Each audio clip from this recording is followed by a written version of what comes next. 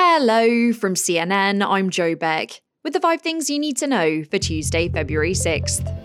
As deadly weather batters Southern California, hundreds of thousands of homes and businesses still don't have any power. At least 2 people have died because of falling trees, and more than 16 million are under a rare high risk of excessive rainfall. I don't remember a storm since we've lived here where we had so many trees come down. All of the neighbors here have no power. We were in the house, my wife and I, and it sounded like a plane crashing or maybe of a freight train.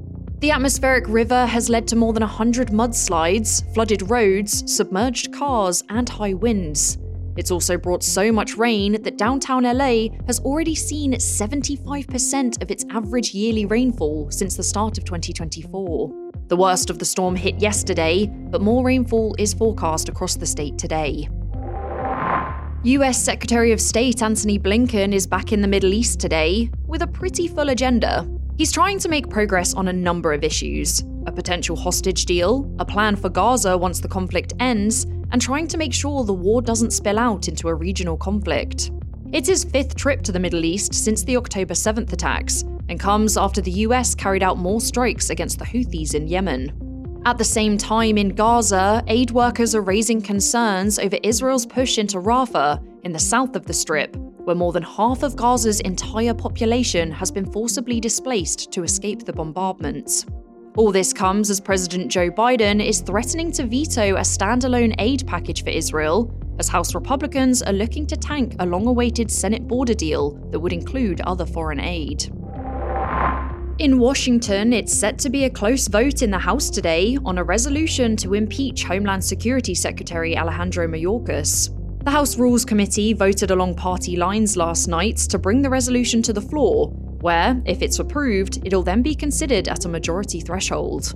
It would make Mayorkas just the 2nd cabinet secretary to ever be impeached. At the same time, the bipartisan border deal and foreign aid package is looking on track to fail in the Senate this week. California Senator Alex Padilla is against the border deal, but says Republicans need to decide if they want to do something about the crisis. They can't have it both ways. They can't, on the one hand, say we need DHS Secretary Mayorkas in the room to craft a meaningful deal, while the other hand said let's impeach Secretary Mayorkas. It's primary day in Nevada, but it could be a little confusing. Former President Donald Trump won't be appearing on the ballot today, even though he's pretty much guaranteed to win the state's support as the GOP 2024 nominee. That's because Nevada is holding 2 competitions, the primary being run by the state's government today, and then the caucuses being run by the state's Republican Party on Thursday. And to make it even more confusing, Trump's only serious rival, Nikki Haley, will be on the ballot today, but won't be taking part in the caucuses later in the week. So it's probably not surprising which competition Trump's campaign is pushing. Do the caucus, not the primary. The primary is meaningless. It's all because of a 2021 state law that moved Nevada from a caucus system to a primary system, which Democrats accepted, but Republicans didn't, telling candidates they wouldn't receive any delegates if they even filed to run in the primary contest. Country singer Toby Keith has died. More on that next. Angie has made it easier than ever to hire high-quality pros to get all your home service jobs done well. Whether it's routine maintenance, an emergency repair, or a dream project, Angie lets you compare quotes from multiple local pros, browse homeowner reviews, and even book a service instantly. Angie's been connecting people with skilled pros for nearly 30 years. So the next time you have a home project, bring it to Angie to get your job done well. Download the free Angie mobile app today or visit Angie.com. That's ANGI.com. Country singer Toby Keith has died at the age of 62. A statement posted to his website says he passed away Monday surrounded by his family after a battle with stomach cancer.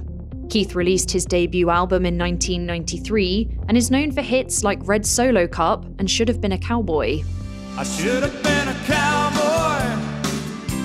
I should have learned to rope and ride.